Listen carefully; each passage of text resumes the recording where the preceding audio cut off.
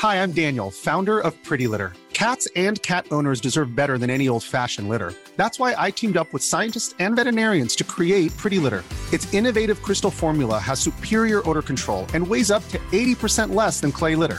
Pretty Litter even monitors health by changing colors to help detect early signs of potential illness. It's the world's smartest kitty litter.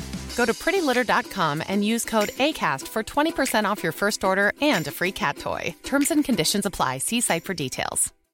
One size fits all seems like a good idea for clothes until you try them on. Same goes for healthcare. That's why United Healthcare offers flexible, budget-friendly coverage for medical, vision, dental, and more. Learn more at uh1.com. Marketing a new game or console can't be easy. What seems like an excellent idea at the time might not necessarily be an excellent idea when it comes to the execution, which is generally why there's a committee to run things through first. But when the whole team signs off on it and it goes to print for the world to see, you've gotta wonder what they were all huffing that day. Posters that were hopefully accidentally racist, or gaming smack talk just being insulting, or just anything from the mouth of one particular snake oil salesman. They're all out here in the world to see, and more importantly, to never forget. I'm Jess from What Culture, and here are 10 video game blunders we'll never forget. Number 10. The dead don't advertise. Hey, remember Acclaim? The once proud company that spawned from ex-Activision staff that had a slew of hits back in the day, including ports of Mortal Kombat, several WWE games, as well as licenses for many popular franchises. Whatever happened to them? Oh yeah, they released shockers like BMX XXX and subsequently got sued by Dave Mirra, and tried to get parents to name their newborn kids Turok, but that's not the worst of it. No, trying to market Shadow Man's Second Coming by advertising on actual headstones of actually dead people has to be the worst one. That is literally exploiting the dearly departed for profit, as well as offending the families of those in the process. For one, it was just offensively gross, and secondly, can you imagine going to a gravesite or a chapel and seeing a game being advertised on headstones? Not a good look. Thankfully, the whole notion was vetoed before any damage could be done. To headstones, I mean. As for Acclaim, well, the rest is history, and that's where they're relegated to now. Number 9. Too human? Too greedy. Let's be honest, Too Human is not a very good game. Sure, it's definitely got its fans, but I think we can mostly agree it's a bit of a mess. So like any good company, Silicon Knights blamed Epic for the game's poor presentation, as the latter licensed out the Unreal Engine to use in Too Human's development, going one further to sue them. However, it wouldn't be wise to sue the company whose engine you're using to make new games with. That's what Silicon Knights did, and that's why you don't see any Silicon Knights games anymore. So sadly, don't expect a sequel to Eternal Darkness. Even pre-Fortnite, Epic was still a big deal, and as such had the clout to fight back against the Knights. The presiding judge over the case saw to it that Silicon Knights were to destroy all evidence of games bearing the Unreal Engine, pulling all of their games off shelves and financially ruining them in the process. Number 8. A staggering lapse in judgment. Look, I really hope I can throw Sony a bone on this one and assume that they weren't trying to be super racist when they went for this billboard advertising the white PSP. However, this was Sony off the back of what people already perceived as racially stereotypical adverts for the PSP at launch. You remember with the soot and the squirrels? Yeah, they were bad. So what in any god's name possessed them to go through with this next bit of marketing for the white variant? Who in their right mind in that department thought, let's have a white woman stood above a black woman in a position of dominance, and didn't see any negative connotations to that? Whatever Dutch company thought this one up in 2006, I'm assuming has not had a lot of work since. Number 7. Murdering nuns, real or not, is bad. The church and gaming has always had a bit of a tumultuous relationship, as has gaming in the depiction of violence against women.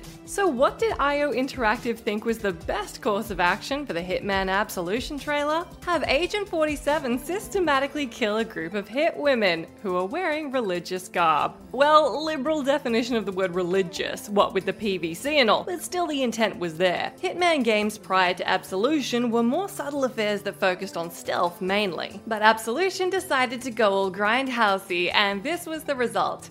sexy PVC nuns that were taken out with extreme prejudice. As you can imagine, the backlash was insane. Cries of sexism, glorified violence against women, and many more came forward, with IO having to apologize that it wasn't their intention to offend. Well, offend they did, and whilst the subsequent mission was still kept in the game, it was massively toned down. You still took them out, as this is still a Hitman game after all. But that trailer still left an unpleasant taste in many people's mouths.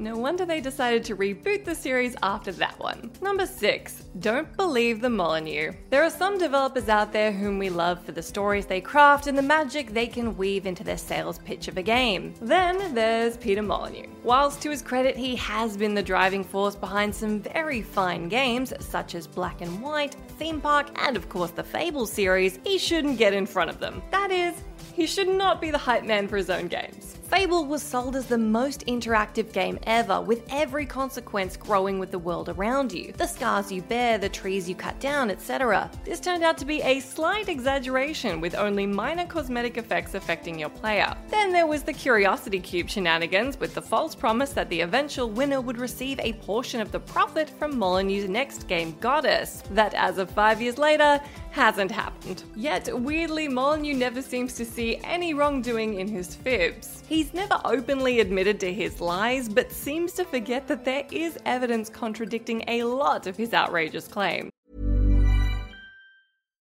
Hi, I'm Daniel, founder of Pretty Litter. Cats and cat owners deserve better than any old-fashioned litter. That's why I teamed up with scientists and veterinarians to create Pretty Litter. Its innovative crystal formula has superior odor control and weighs up to 80% less than clay litter.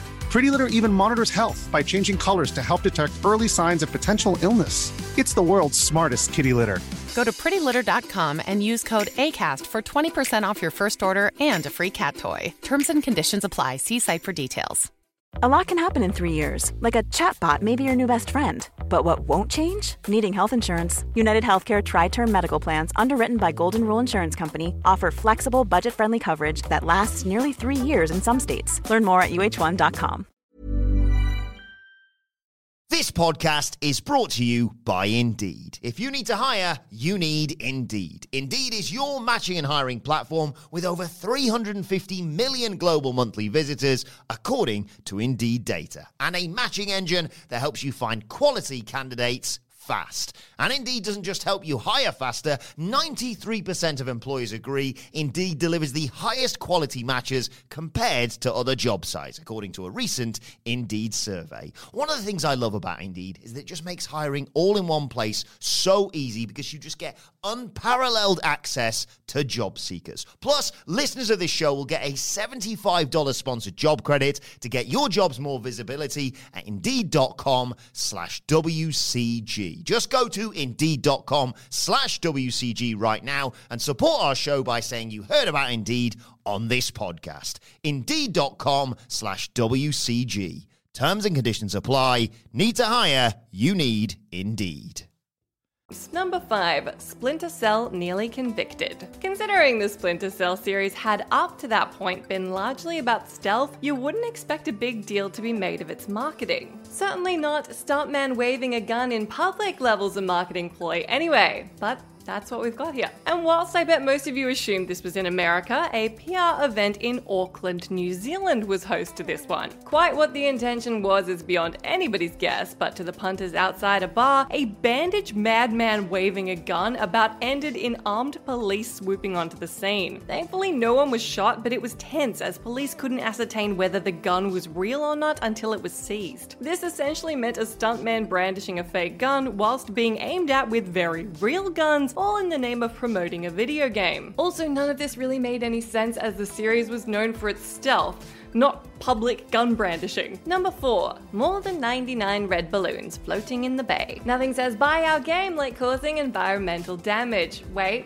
No, I've got that wrong. That's the opposite. That doesn't help at all. To be fair to THQ, I'm sure the attention was good-natured. Marketing is all about getting the attention of the buyer, and in some cases, the bigger the better. But why balloons? They're all fun and games until they deflate and clog up streets, parks, and in this instance, the San Francisco Bay. Thankfully, the offending balloons in this case were biodegradable and were all cleaned up, but San Franciscans were still less than happy. American retailer GameStop, whose name adorned the balloon balloons placed the blame firmly on THQ, denying all notion, despite the contrary, all eye was to be directed at the publisher for the stunt, which, when you think about it, was a bit shitty of them to not take their share. It wasn't all bad news, as Homefront pre-orders stacked up surprisingly good numbers for THQ, but whilst biodegradable, it wasn't an instantaneous cleanup, with some lasting up to 6 months in the water and surrounding areas. At least Deep Silver didn't try it for Revolution. They just made a terrible game instead. Number 3, the Gizmondo car crash, complete with real car crash. Back when launch parties were a big thing, the Gizmondo had celebrity endorsement, i.e. paid appearances, from the likes of Pharrell Williams, Busta Rhymes, and Jody Kidd. Gizmondo executive Stefan Eriksson took part in the 24 Hours of Le Mans to advertise it. It was all going so well for the upcoming handheld. It even played alright, though it wasn't a patch on anything Nintendo had to offer. As an alternative dinky handheld, though, it looked promising. But the lack of games, delays in overseas launch, and the lack of return on the millions spent on advertising had other ideas. It shifted less than 25,000 units. Ever. That's not the end of this one, however. After amassing $300 million in debt, it was discovered that several of Gizmondo's staff had connections to the Swedish mafia, not the Swedish house mafia. Eriksson was then caught and arrested after crashing an extremely rare Ferrari, blaming it on an imaginary German he was supposedly racing. From proverbial to literal car crash. Number 2, Assassin's Creed shows its true face. When the series first arrived, Assassin's Creed was a breath of fresh air from Ubisoft. Then came a few sequels and it started to get kinda stale. Then they brought out Black Flag and we loved Assassin's Creed again. So when Unity was announced as the then first proper next-gen title, stakes weren't exactly high, but Ubisoft had some positive momentum going for the series. Seriously, how could they balls it up after how revitalizing Black Flag was? All it had to do was stick the landing. They had the incredible new city of Paris to explore, you could actually co-op assassinate with your mates.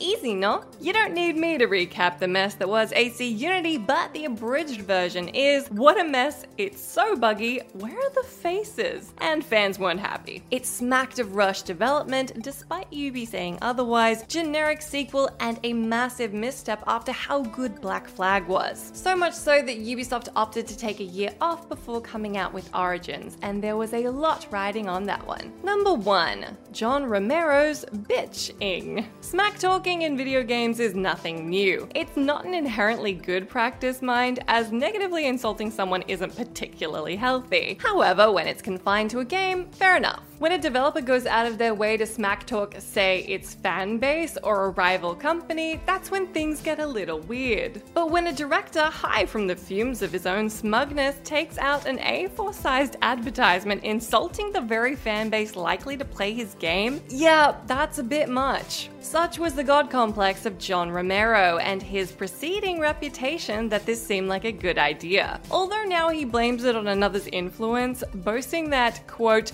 he was about to make you his bitch was just plain rude. Whilst it also didn't help that for all the pomp and bluster, Daikatana was a massive pile of gash, the offending advert did it no favors whatsoever. What even was the intention? Is the game gonna be difficult? Is Romero the final boss? Whatever the reason, it was the rancid icing atop the awful cake that was what we now know as the Daikatana debacle.